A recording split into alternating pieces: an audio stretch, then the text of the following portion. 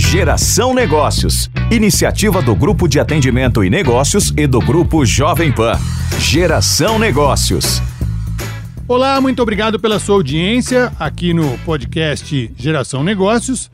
Ouvindo hoje o Luiz Gustavo Pacete, editor da Fast Company Brasil e head de conteúdo da MMA Latam, especializado em inovação pela ESPM e em jornalismo digital pela Universidade de Navarra. Tem passagens por veículos como Próxima, Main Mensagem, Isto é Dinheiro e Revista Imprensa. E aqui para conversar com o Pacete, a Cris Pereira, que é presidente do GAN, Grupo de Atendimento e Negócios, e o Paulo César, o PC Freitas, vice-presidente do GAN e diretor-geral de atendimento na agência África. Pacete, obrigado pela sua presença aqui no podcast Geração Negócios. Olá, estou super honrado. Muito obrigado pelo convite. Oi, Cris, oi, PC, oi, pessoal que acompanha a gente aqui. Hoje eu tô do outro lado, né? Eu geralmente fico aí fazendo perguntas. Hoje eu tô do outro lado, então vocês me segurem para eu não falar muito. Mas é um tema incrível, é um tema que ele permeia tudo que eu faço, tudo que eu pesquiso e todas as discussões do marketing, da inovação e da transformação que a gente está vivendo. Então, muito feliz de poder estar aqui. E a gente, Pacete, muito feliz em te receber. Super obrigado demais ter você com a gente. E quando a gente decidiu tratar do tema Mundo Bunny dentro do GAN, você foi a primeira pessoa que surgiu na nossa cabeça. Por razões óbvias, né? Até pelo a sua história.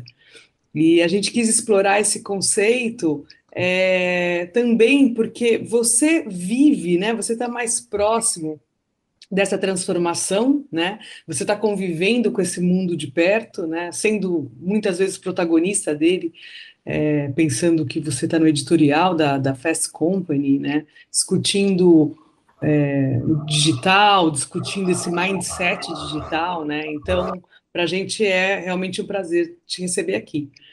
Muitas pessoas aqui já devem ter ouvido falar do conceito Mundo VUCA, que é o conceito que nos confortou aí durante as últimas décadas, né? Porque ajudava a gente a entender, a justificar esse contexto difícil que a gente vive, que a gente vivia, né? E aí o termo que surgiu na década de 80, muito pelo esse modelo mental militar, né? Ele, durante a pandemia, começou a ser revisitado. Aí o mundo VUCA, que tratava dessas características, né, mais de um mundo volátil, de um mundo incerto, de um mundo complexo e ambíguo, trouxe para a gente como consequência um novo mundo, mas um mundo mais frágil, mais ansioso, não linear, incompreensível. E é aí que a gente chega no nosso tema de hoje. A gente chega no mundo Bunny.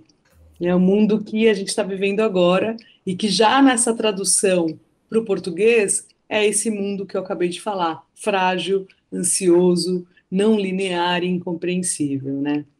E aí, Pacete, a gente quer saber de você. Como é que tudo isso te impacta? Ô, Cris, eu acho super interessante você falar que um termo que traz volatilidade logo de cara nos conforta, mas é interessante porque a gente precisa de conceitos e de algumas teorias até para nortear o caos que a gente vive, né? Eu achei, me chamou a atenção você ter falado isso. E quando a gente traz, e eu acho que a gente vai passar aqui pelos pontos do mundo Bunny, mas quando a gente está falando disso, quando a gente está falando de mudança e mudança acelerada, a gente não tá relacionado a um segmento. Não é só, né? Aqui o nosso recorte é de negócios, de marcas, de agências, mas é a vida, é o mundo.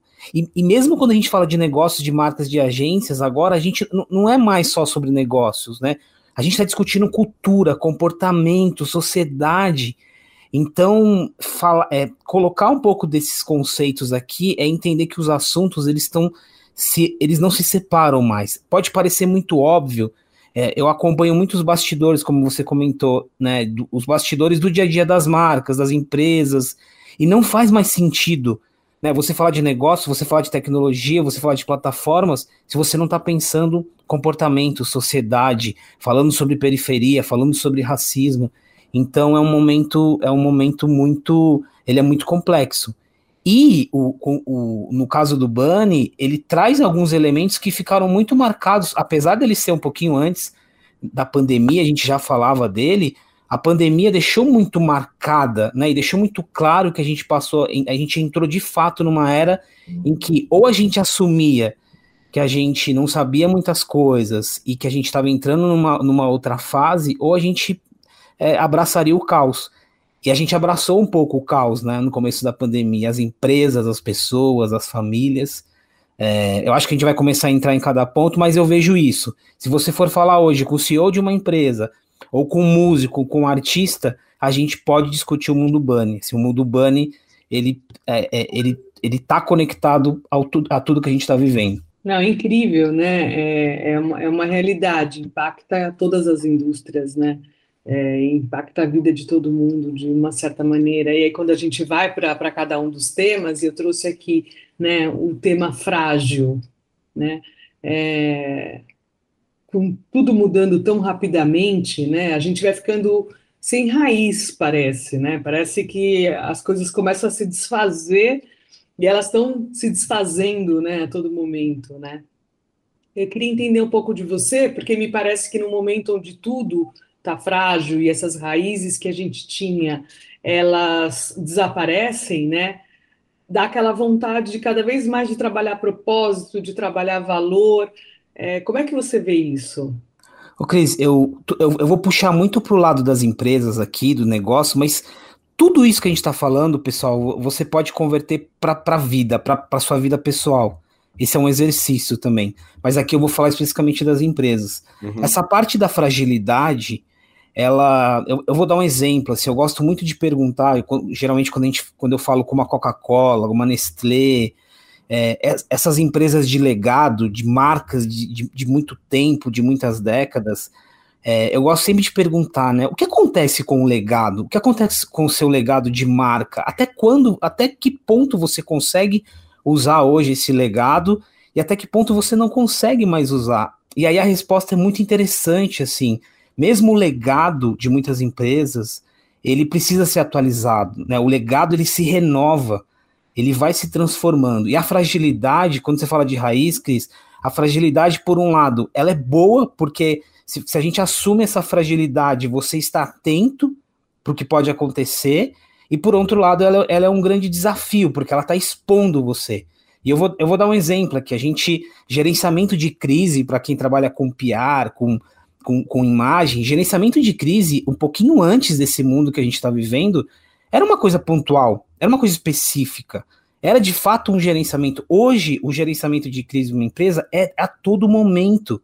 E ele não vem só de um produto ou serviço. Ah, não, eu tive um problema na minha fábrica, eu tive um problema na embalagem, eu tive um problema no meu avião. Não, ele vem de outras coisas. Ele vem de um aspecto comportamental, ele vem de um aspecto cultural. Né? Quando a gente fala aqui o racismo é um exemplo, mas com vários outros recortes, o racismo está muito presente, né? A gente vai vendo casos que vão repercutindo, mas ele assim, uma frase do seu social media, uma forma que você coloca ali, te abre uma crise. Então, assim, essa fragilidade é a abertura que você tem em relação ao que está acontecendo no mundo, é para te deixar atento, mas é para te deixar também muito exposto. E aqui começam as discussões sobre a transformação que uma empresa precisa ter num momento como esse, né? O que te faz forte como empresa num contexto de fragilidade, esse paradoxo? O que te faz forte? O que não vai te deixar você trair o seu valor? Você falou de propósito, né? Às vezes a gente está aqui falando de propósito de uma empresa e você é pego ali rapidamente porque o seu discurso não bate com a prática, né? Então, assim, aí você começa a olhar para a empresa, para a sua prática. Toda a hipocrisia aqui, tudo que a gente tinha antes como dogmas corporativos, isso vai caindo.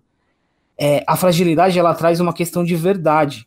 Então, assim, vou pegar o exemplo que a gente vive diariamente, né? A gente tem que levar a diversidade para a nossa comunicação. A gente tem que levar a diversidade para a essência da nossa marca. E aí vem o questionamento.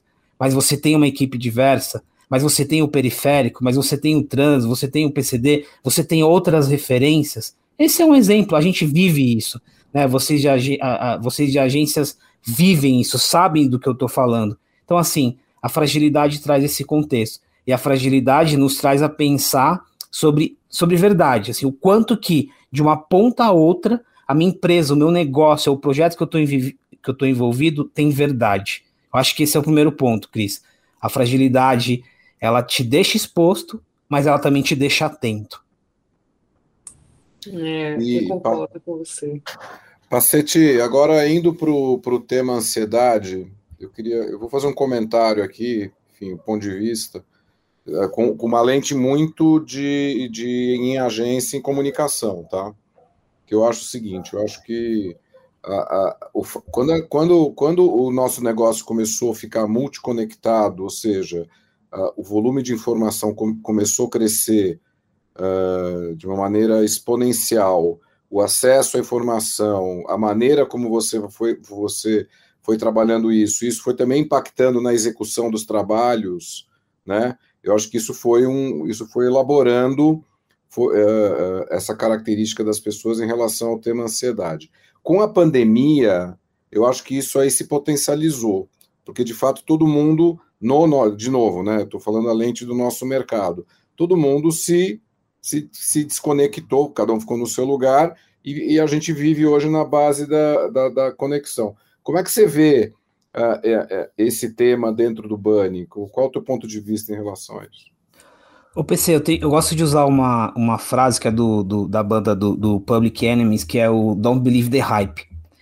Porque assim, e aí olhando para o lado das agências, mas também das marcas, enfim, a gente começa a abraçar, né, e a tecnologia, a transformação, ela tem muito disso, assim, é muito dinâmico, é muito rápido, e existe uma tendência de você achar que uma onda vai atropelar a outra, ou que uma coisa vai substituir a outra, ou que a partir do momento que surgiu algo, outra coisa já não faz mais sentido. Eu tô lembrando agora que em fevereiro a gente estava no hype do Clubhouse, né, aquela rede social de voz que foi muito interessante, a explosão que teve aquilo, a discussão que gerou.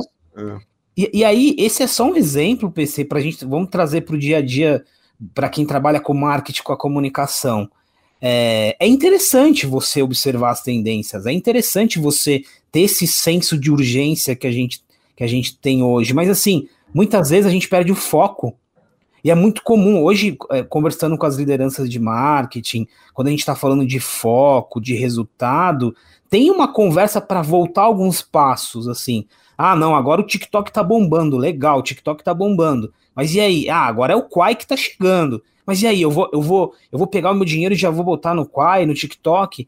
É uma discussão que ela sempre teve presente quando a gente fala de plataformas, mas aqui você vai adicionando outras camadas, plataformas, novos produtos, novos públicos, o posicionamento da sua marca, e isso vai, esse senso de urgência de querer abraçar tudo, vai impactando a empresa, vai impactando as pessoas, depois a gente tem um lado pessoal, né, de falar de burnout, saúde mental, mas eu acho que esse é o ponto, e eu vejo muito as pessoas começando a ter um pouco dessa clareza. Calma, vamos respirar, vamos voltar. Qual que é o nosso foco como empresa?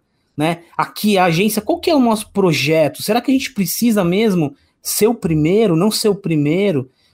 Eu acho que existe muito essa discussão hoje, PC, porque a gente que trabalha falando de inovação, falando de tendências, é muito comum você cair no discurso, é muito comum você abraçar o que está hypado, como a gente fala, né?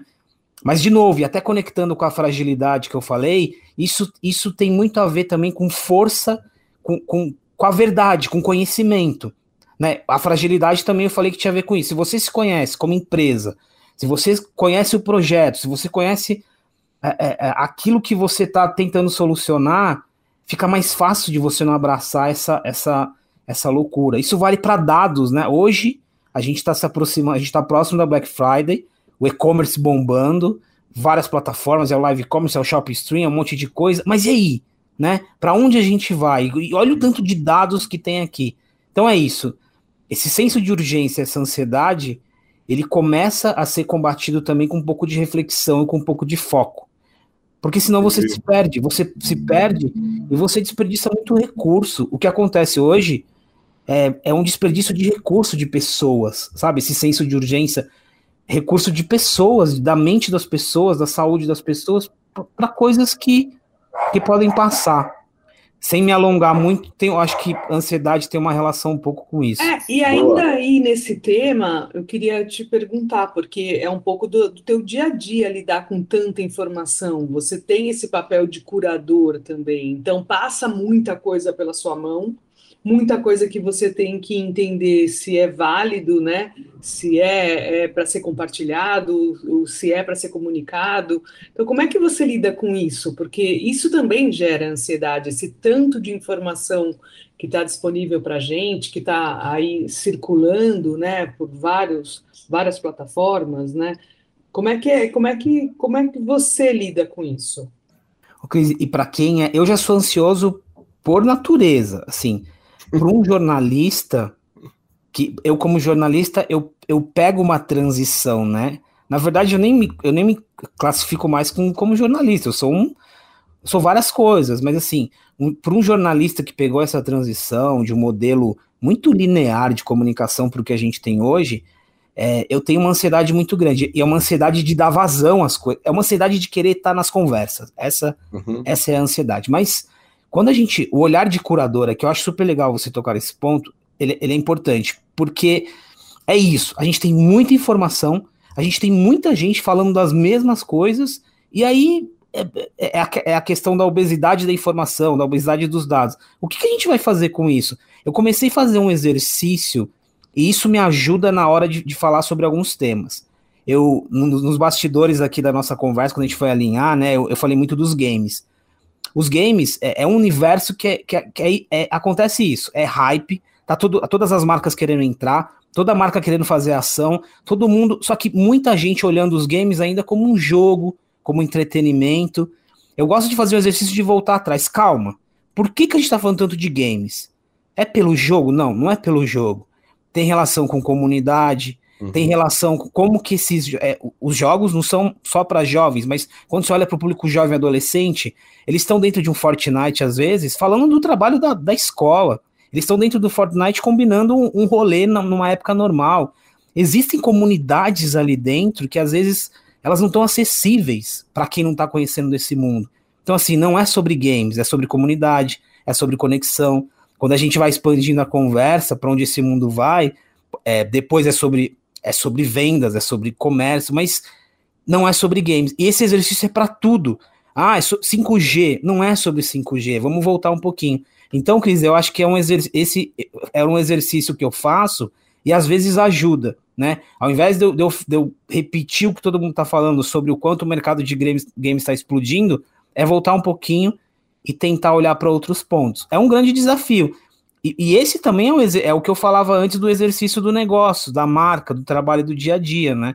É voltar um pouco. Eu sei, gente, que na teoria, falar tudo isso parece muito simples e muito fácil, mas na prática e no dia a dia a realidade é outra, né?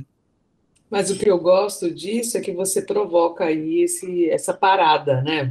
Assim, sobre a atenção plena daquilo que você está fazendo, né? Ou vira distração, ou vira ansiedade, né? Eu gosto da forma como você coloca, peraí, é sobre games? Então tá, então vamos parar e entender o contexto do games, né? E não vamos achar que é só fazer o jogo, porque não é. A tua marca, se ela entrar, ela tem que saber onde ela está entrando, né? Tem uma história de conhecimento aí que é importante, até para controlar essa ansiedade. Não sei se controlar a ansiedade, mas para a gente trabalhar sabendo que a ansiedade está com a gente, né? Isso, e só dar um exemplo aqui, Cris. Eu falei um pouquinho sobre desperdiçar recursos, pessoas. Eu vou dar um exemplo. Vamos supor, nesse momento a gente está... Vocês até tiveram um programa aqui sobre NFT, sobre blockchain. Nesse momento a gente está falando muito de NFT. Eventualmente, você é líder de uma marca, você quer entrar a qualquer custo porque todo mundo está falando, porque agora é a onda, vamos lá. Às vezes você tem um outro foco, você está precisando resolver outras coisas, mas você quer entrar nisso, você traz sua equipe para a conversa, você traz o seu parceiro, que pode ser uma agência, uma startup, com esse senso de urgência, às vezes sem saber por que você quer esse projeto de NFT. Assim, é o que eu falava de desperdiçar recurso. Quando eu falo de voltar atrás, às vezes você envolve todo mundo, você joga uma carga ali de um projeto que você mesmo, quando eu falo você como liderança, como empresa, você não sabe o que você quer. Então, por isso que é importante voltar atrás, porque quando a gente fala de a ansiedade e olhando para o lado das pessoas, é muito sobre isso também. Eu vejo muito isso, tá? Eu vejo muito desperdício de recurso, de tempo, de pessoas para coisas que não vão para lugar nenhum. Só para poder estar no hype, né? Isso. Ô, Pacete, ainda falando da ansiedade, né? Esse tanto de informação, tudo mais que a gente estava colocando aqui, como é que você vê, e de novo, né, na tua realidade, a gente discutindo aí fake news, que também é um volume gigante de coisas que a gente ainda tem que peneirar, né? O joio do trigo, né? Como é que você vê isso, na tua realidade, né? Esse é outro desafio, e fake news tem várias vertentes, né? Mas eu queria olhar a fake news, Cris, pelo o nosso olhar como profissionais, marcas e agências. Eu vou dar um exemplo. Isso bate um pouquinho quando a gente for falar do incompreensível, mas, por exemplo, eu moro na periferia de Osasco, nasci aqui, moro aqui, e às vezes você precisa compreender outros mundos para combater alguns maus. Às vezes as pessoas, aqui, se você olha para o vizinho do lado, para o vizinho do outro lado, esses dias um vizinho bateu aqui porque ele estava com o Quai, aquele aplicativo que concorre com o TikTok, estava desempregado, ele bateu aqui e falou, você pode me ajudar? Você pode baixar esse aplicativo, usar o código, que eu vou ganhar R$80? É o Quai, ele já estava falando de Quai, mesmo antes da gente estar falando de Quai. Aqui, outro dia eu ouvi uma conversa da vizinha falando do Nubank, né? Aqui a gente está falando de pessoas até não bancarizadas, falando do Nubank, falando de... Por que eu estou dando esses exemplos? E aí, falando da minha mãe, que é idosa com o WhatsApp, é a compreensão de alguns mundos. Às vezes, a gente, como a gente lida com muito conhecimento, muito conteúdo, a gente acha que a gente sabe das coisas. A gente determina que o consumidor da periferia tem um padrão, que o consumidor do Itaim, da Zona Sul, tem outro padrão. E a gente não para, de novo, é sobre respirar, parar e compreender. A gente não para entender que existem alguns mundos paralelos para as nossas realidades, né? A gente não para entender que às vezes não, em muitos casos você tem um iPhone dentro da favela porque aquela pessoa trabalha e compra um iPhone. Isso, e aí por que eu conecto isso com fake news, Cris? Porque quando a gente toma uma paulada na cabeça, como marca, como empresa, como veículo, como sociedade de fake news, é porque às vezes a gente parou de compreender os mundos, as conversas, né, os mundos que se estabelecem no WhatsApp, por exemplo. A gente parou de tentar entender que a minha mãe idosa de 70 anos, ela também pode ter uma conexão com a tecnologia que é diferente da que eu acho que ela pode ter, mas ela tem, que é essa relação que ela tem com a minha tia, que confia no que é referência para ela, um pastor ou uma outra liderança. Então eu responderia dessa forma, Cris. Eu acho que o tema das fake news, ele tá aí, né? Todo mundo, de certa forma, sendo impactado e tentando combater, das plataformas aos governos, mas quando a gente olha para nós como profissionais, de novo voltar, respirar e olhar para as coisas com uma lente menos óbvia, antes de que algo cresça, né? Exatamente. E aí, Cris, desculpa, às vezes, gente, esse assunto, em vários momentos você vai achar que a gente está numa divagação aqui, numa terapia, tá? É muito normal isso. Mas é uma delícia fazer uma terapia. Faz parte. Você está sendo ótimo. E aí, antes da gente entrar até no que você falou do incompreensível, eu queria voltar um pouquinho para o não linear, né? Que faz parte desse mundo bunny que a gente está discutindo aqui hoje. Porque você falou, tem isso, tem aquilo, né? E parece que a gente está vivendo num sistema que causa e consequência já não está mais fazendo sentido, né? A gente age de um jeito rápido, e se a gente age desse jeito rápido, robótico, a gente pode ter um resultado aí que às vezes é desproporcional. Você fala, gente, mas aconteceu isso e a consequência foi aquilo, mas como assim, né? Fica meio tudo imprevisível, né? Como é que você está se adaptando a essa nova realidade, né, de não entender direito essa linearidade que a gente até colocou nesse tema anterior? A questão do não linear, ela ficou muito clara. assim, a gente tá mencionando, a gente acaba, nas nossas conversas não tem como, acho que a gente vai ficar por muito tempo falando da pandemia, mas na pandemia, ali no comecinho, quando as marcas, eu presenciei muito isso, todo mundo, mas falando das marcas, as agências, as marcas não sabiam o que fazer, né? Muitas marcas pararam de investir em publicidade para calma, o que está acontecendo? Outras direcionaram seus recursos para outras coisas. Teve essa fase no começo. Depois teve uma fase que tinha a ver com planejamento. E aqui a gente pode trazer o não linear. O que é um planejamento quando você não sabe o que vai ser amanhã? Assim, o que é um planejamento a gente trabalhava com planejamento de 3 meses, 6 meses, o quarto. O que é um planejamento se amanhã eu não sei o que vai acontecer? E mesmo que você vá voltando, se estabelecendo, como está acontecendo agora aos poucos, essa ideia de não linear, ela veio para ficar, né? Como que a gente pode falar hoje de planejamento se, voltando lá ao nosso ponto da fragilidade e da ansiedade, as coisas estão acontecendo assim, no real time? E outra coisa, quando a gente fala de não linearidade, tem a ver com o que eu estava falando sobre o óbvio, sobre as leituras óbvias, ou sobre algumas convicções, né, sobre achar que a gente vai por um caminho ou não vai. Eu penso, hoje existe um movimento interessante, quando a gente fala das grandes empresas, que elas mudaram a forma de desenvolver produtos, por exemplo. Hoje você tem, a um preço muito alto, né, um esforço muito grande, mas as grandes empresas começaram a desenvolver ali alguma forma para reduzir o ciclo de produção de um produto. Porque antes você passava metade de um ano para estudar um mercado, estudar uma categoria, a outra metade para desenvolver um produto, a outra metade para lançar, e tudo poderia dar errado, né? E essa ideia de não linear, ela vai trazendo algumas coisas interessantes, né? A ideia que as empresas incorporaram do mundo das startups, de prototipar, né, o que eles chamam tecnicamente de MVP, de testar, essa velocidade, e isso é algo que veio para ficar e vai ser cada vez mais assim. Então, assim, tem a ver com planejamento, tem a ver com desenvolvimento de produtos. Vocês sabem muito bem, né, o quanto que isso tem a ver com a comunicação, uma estratégia de comunicação, e as camadas elas vão ficando cada vez mais complexas, né? Eu mencionei o 5G ali para a gente olhar o 5G de forma não óbvia.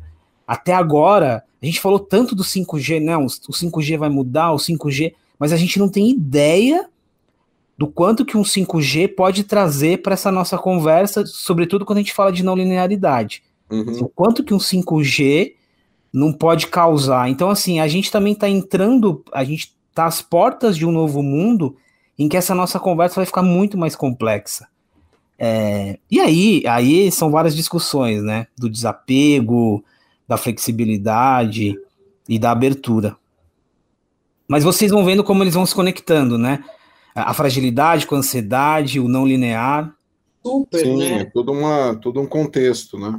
Eu só queria fazer ainda mais uma pergunta nessa história do não linear, porque a gente, até dentro do GAN, a gente discutiu em alguns summits, nos 2 summits passados, né? Sobre o desenhando o futuro, né? Foi um dos nossos temas. E daí eu fico pensando, como é que a gente desenha o futuro, né? Será que a gente deveria, então, pensando nesse não linear, são vários futuros que se desenha, né? São vários cenários aí que a gente tem que começar a ler para poder entender, porque também não dá para você ficar totalmente sem planejamento. Você tem que saber pelo menos onde você quer chegar. E aí, para chegar nesse lugar, será que são desenhos de vários cenários de futuro? Cris, falando muito do que eu observo, tá? Eu acho que tem essa parte eu acho que tem esse exercício de você... O seu planejamento, ele passa a ser faseado e ele passa a ser em ambientes controlados também. Assim, quando a gente fala ali... Quando você tem uma squad, um grupo trabalhando em um projeto, você vai faseando o planejamento. Só que isso, o fato de você não ter linearidade nas coisas... não significa que você não vai se planejar. Só que o seu planejamento, ele parte agora, e quando a gente fala de estudar tendências, futuro, ele parte de outras premissas, ele parte de outros olhares. Talvez o seu planejamento, você vai ter um planejamento olhando para dentro do seu negócio, do seu ambiente, do seu dia a dia, que vai estar cada vez mais blocado, cada vez mais curto, mas você tem uma leitura do macro. A gente vem eu cobri o South by nos últimos 4 anos, né? E lá tinha uma discussão muito forte do tipo, e tem a ver com o que eu estava falando no começo, tira um pouco o olhar da sua indústria, né? Então, falei aqui do planejamento de curto prazo. Tira um pouco o olhar da sua indústria, quando a gente fala de estudar tendências, né? Tira um pouco o olhar do seu concorrente, tira um pouco o olhar daquilo que te afeta diretamente. Será que não tem coisas que podem estar vindo de outros lugares? Eu acho que o planejamento de longo prazo, ele começa a beber de outras referências. Eu gosto muito de futurismo, mas eu acho que é uma disciplina super desafiadora. Mas o que eu vejo hoje das conversas dos futuristas é um pouco disso, assim. Tenha o seu dia a dia, olhe para o seu negócio, mas beba de outras referências. Se você está na mobilidade, eu estou dando o exemplo do Uber, mas o Uber é passado, né? Mas assim, se você está na mobilidade, para de olhar para o Uber. Ou se você trabalha com conteúdo, para de olhar para a Netflix. Né? Será que não são outras as referências? Parece muito louco. Mas aí tem só para eu aterrissar e também não ficar muito aberto, quando eu, em determinado momento, fiz várias entrevistas com CEOs de empresas falando sobre isso, né? Como que você vai transformar digitalmente a sua empresa se você tem o dia a dia, né? Se você tem as vendas para cumprir, se você tem os resultados para trazer, e como você falou, que se você precisa de um planejamento, eles olhavam muito para essa questão de você começar a criar ambientes dentro da sua empresa também, um ambiente em que você arrisca mais, de forma controlada, para te ajudar a se planejar, né? Um ambiente em que você pode arriscar testar um produto que pode impactar no seu planejamento de um ano para pensar em outras vertentes. É um desafio, né? Quem cuida do PNL, então, nem se fala. E aí, eu acho que se deu uma deixa legal para entrar o tema do incompreensível, né? Que para mim parece ser assim, o mais abstrato de todos, assim, né? Porque eu acho que essa questão é uma questão que de aceitar que a gente não conhece tudo, é uma questão da gente entender que a realidade pode ser diferente, que a gente precisa, você falou muito disso, né? Da gente não ter aquele olhar óbvio, da gente olhar de uma forma diferente. Como é que se classifica esse conceito do incompreensível? Eu acho que no comecinho ali eu fui trazendo algumas coisas que têm relação com o incompreensível, mas a gente falou de algumas coisas, por exemplo, de excesso de informação, excesso de conteúdo, excesso de coisas que a gente acha que é conhecimento, mas que a gente não transforma em conhecimento. Então, o primeiro ponto do incompreensível, eu acho que a gente tem uma armadilha todos os dias, assim, você acha que você está sabendo de muita coisa, né?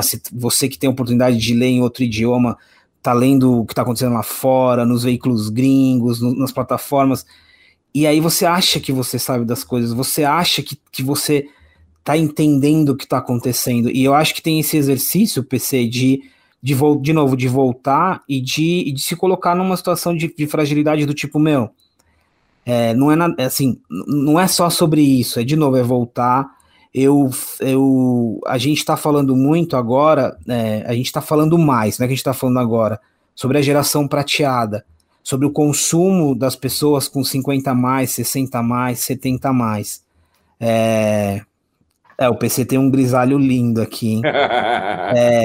E a gente sempre olhou o mercado de consumo por muitas vezes, sempre não quero generalizar, mas olhou por alguns recortes muito limitados.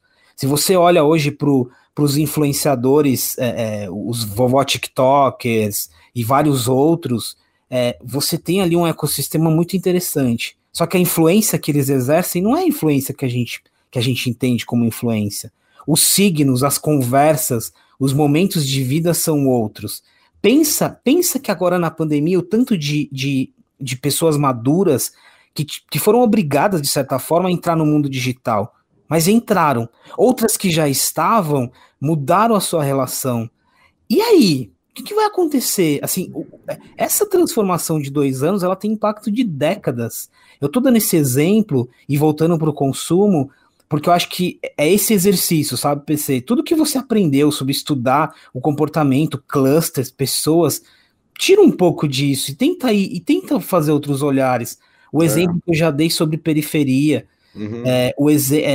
isso vale para várias referências, assim.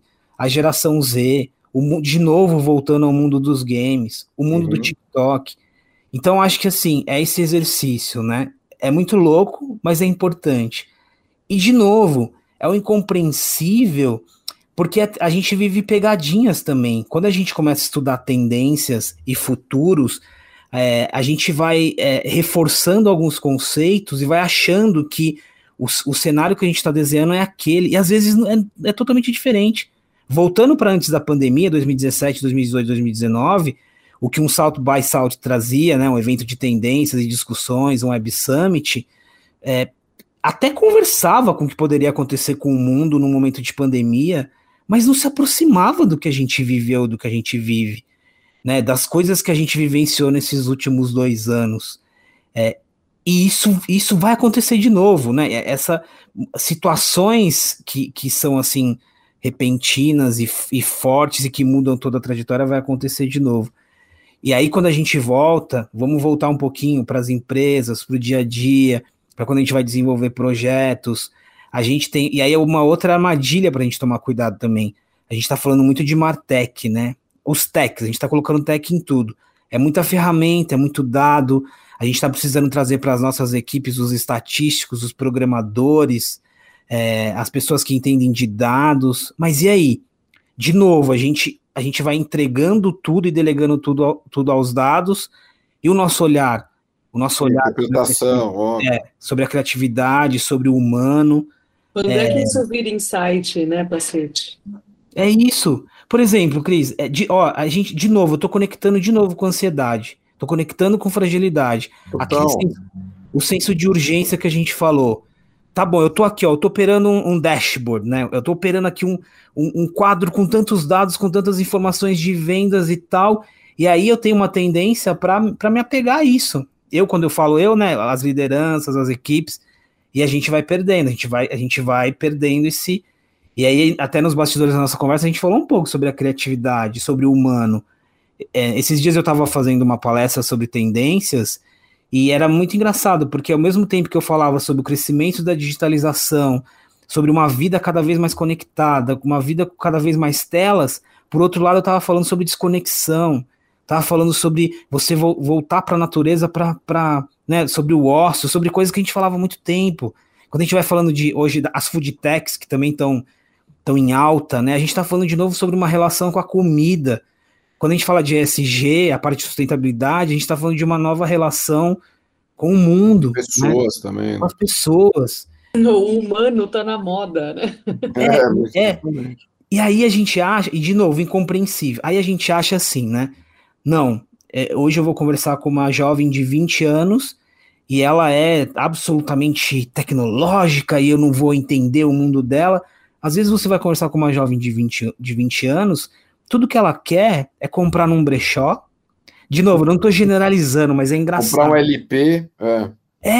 É comprar no brechó, é estar na praia, é surfar, é estar no skate, é ter contato com uma cultura aberta. É a vida, né, gente? Então assim, a gente cria padrões que muitas vezes não fazem mais sentido. Eu acho que o incompreensível tá nisso.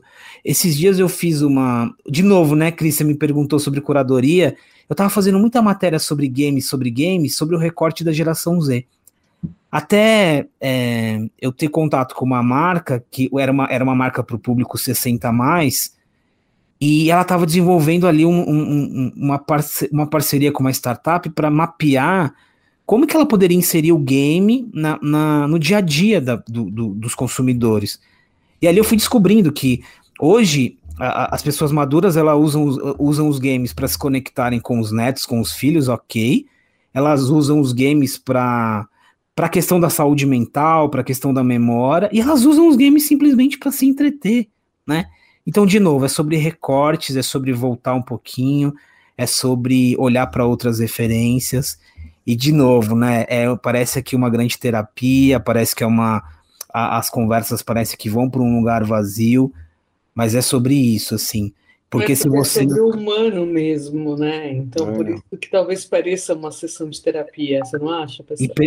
Eu acho, não, eu ia comentar que trata o assunto sem preconceito, com leveza, né? colocando no nosso contexto de dia a dia, que está tudo bem. É uma questão de você entender essa nova... Quer dizer, isso está acontecendo com todo mundo, né? Como é que você vai digerir tudo isso? Como é que você vai se colocar nesse contexto, né? Eu acho que eu gosto dessa palavra PC leveza, porque é engraçado, né? A gente, às vezes eu vou aqui falando eu vou adicionando vários temas, mas vou voltando um pouquinho, até na minha voz, né? Vou voltando um pouquinho para reflexão, mas eu gosto da palavra leveza, porque se a gente olha para o mundo corporativo e o que eu falei de dados e máquinas e automação, que diferencial vai ser o nosso se não for o humano, né?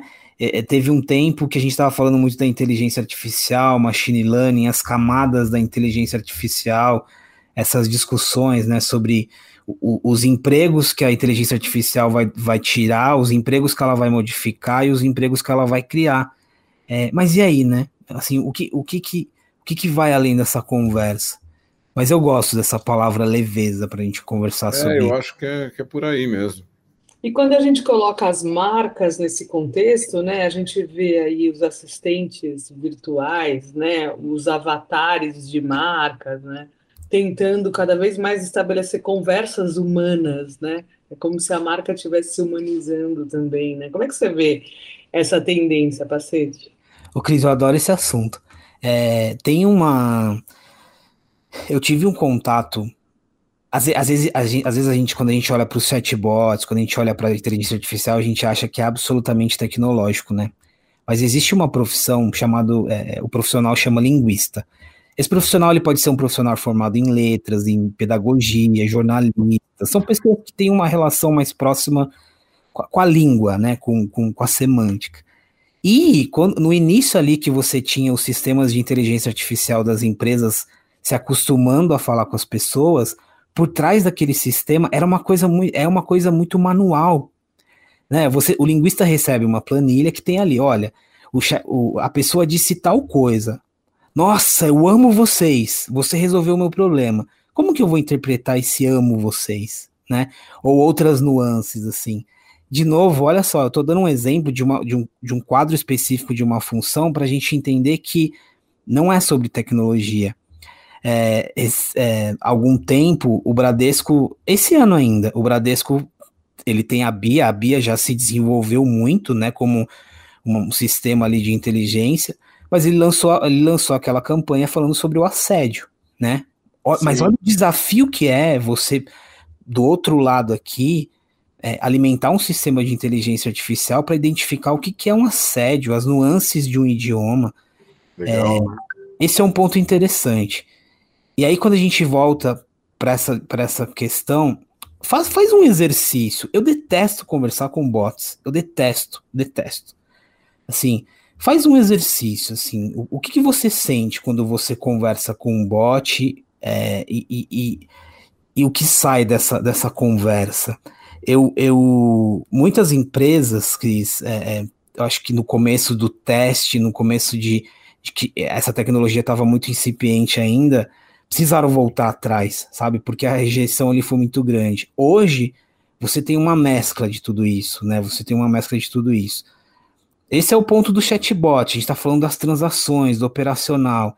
E quando a gente fala da Lu, do Magalu, por que ela fez tanto sucesso? Por que ela se transformou no que ela se transformou? Ela quase se humanizou, né? Claro que a Lu é muito diferente da conversa do chatbot. Aqui a gente está falando de uma automatização extrema. A Lu, a gente está falando de um personagem mas que tem uma construção por trás dela de muito conteúdo. Sim. A Lu tem uma construção. Tem uma construção dela de muito conteúdo, de muito contexto, e hoje que o Magazine Luiza está comprando várias empresas, essas empresas de conteúdo, elas vão alimentando a Lu com esse repertório.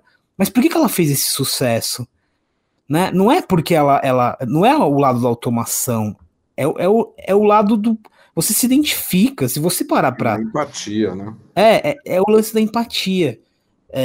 Essa conversa ela é muito interessante. Quando a gente traz... a gente conversou sobre metaverso, né? Quando a gente estava falando nos bastidores. Quando a gente vai para o metaverso, você tem um desafio de evoluir essa conversa, de evoluir o que um avatar faz por você. Mas, de novo, o exemplo da Lu é isso, ela é um sucesso porque ela tem um humano muito forte, ela tem por trás ali um trabalho criativo e de referência. É claro, muito baseada em dados, muito baseada naquilo que está acontecendo ali, mas também é muito humano.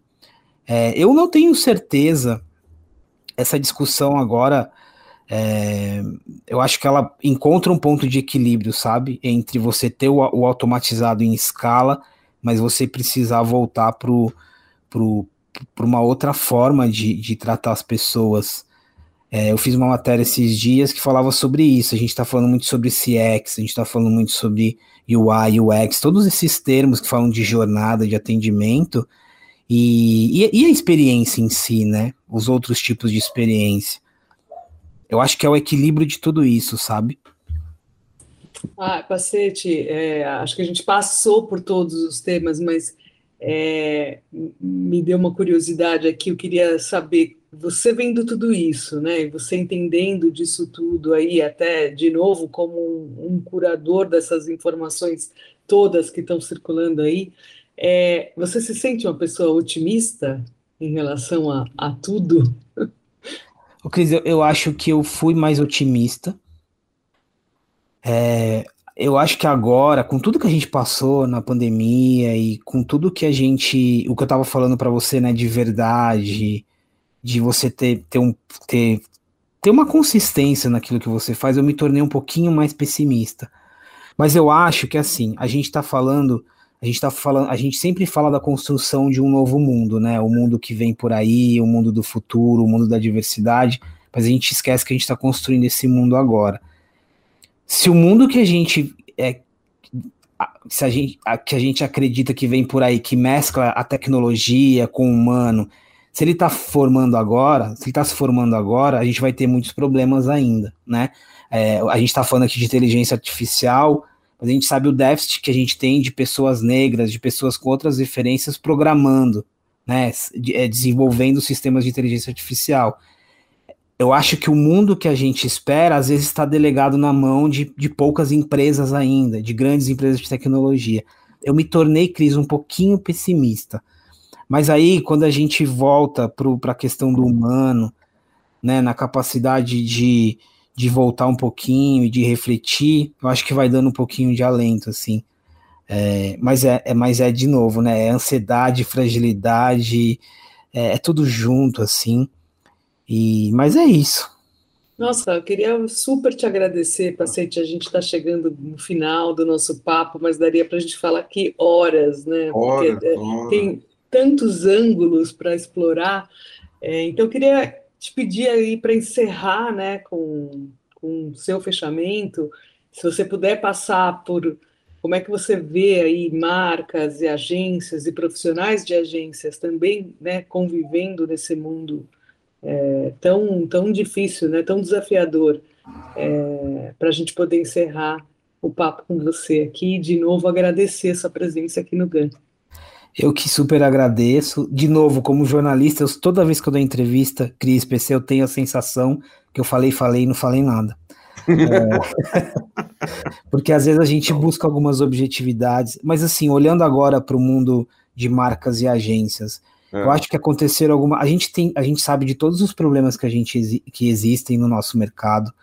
Às vezes, hora ou outra a gente continua falando, né, sobre diversidade, sobre inclusão, a gente continua falando sobre a relação entre os parceiros, né, as relações saudáveis, a gente continua falando sobre tudo isso. Mas eu acho que tem um ponto positivo, aqui sendo otimista. Ainda que a gente tenha muita coisa para resolver, eu acho que nos últimos anos, as agências, as marcas, todo mundo aprendeu a trabalhar com um número cada vez maior de interlocutores, de parceiros, de pessoas, forçadamente ou voluntariamente. As empresas precisaram sentar com parceiros que antes elas jamais imaginariam, né? Com um coletivo da periferia que se tornou uma agência de publicidade, com um desenvolvedor de games nerd que precisou apontar o caminho, com uma startup de inteligência artificial, com uma agência que precisou se reinventar, com uma nova agência. Eu acho que essa vivência, ela é enriquecedora. Eu não digo da transformação desse mercado porque a gente fica chovendo no molhado, mas essas vivências podem nos ajudar. As provocações que vieram daí, as referências que vieram daí podem nos ajudar, ainda que a gente repita muitos dos erros, assim. Então eu acho que esse é um ponto. Eu acho que do outro lado, quando a gente fala das marcas, e o lado da fragilidade das marcas é que, assim, hoje, se você não tem o produto que atende a minha pele, ou um produto que me atenda, ou eu vou criar o meu produto, ou eu tenho zilhões de outras possibilidades, né? Então isso faz com que você tenha uma outra, assim, um outro ritmo das marcas para buscarem a relevância. E isso esbarra no conteúdo, esbarra em uma série de outras coisas. Mas para terminar de fato, e voltando ao ponto que eu gosto muito de falar sobre isso, assim, não olhe as coisas como elas são. Se você for olhar para os games, olhe como os games além dos games. Se você for olhar para a publicidade, para a criação, tenta olhar para algo além. Faz um exercício de estar uns 3 passos à frente, por mais difícil que seja. E PC, eu fico muito com isso que você falou. Eu acho que é uma leveza, assim, vai desarmado. Vai desarmada. Vai com essa leveza, porque os tempos são complexos, as dinâmicas são complexas, e é isso, assim, de fato a gente não sabe o que vai rolar, né? A gente tem alguns spoilers, mas a gente não sabe. Então é isso, assim. Eu acho que é sobre uma perspectiva. Maravilha. Muito obrigada, maravilha. Que legal te receber aqui. Obrigada mesmo, Pacete. Eu que agradeço, pessoal. É isso, você ouviu aqui o Luiz Gustavo Pacete falando no Geração Negócios, ele que é editor da Fast Company Brasil e head de conteúdo da MMA Latam, falando com a Cris Pereira, presidente do GAN, e o PC Freitas, vice-presidente do GAN e diretor-geral da Agência África. Você acompanhou o Geração Negócios, iniciativa do Grupo de Atendimento e Negócios e do Grupo Jovem Pan. Geração Negócios.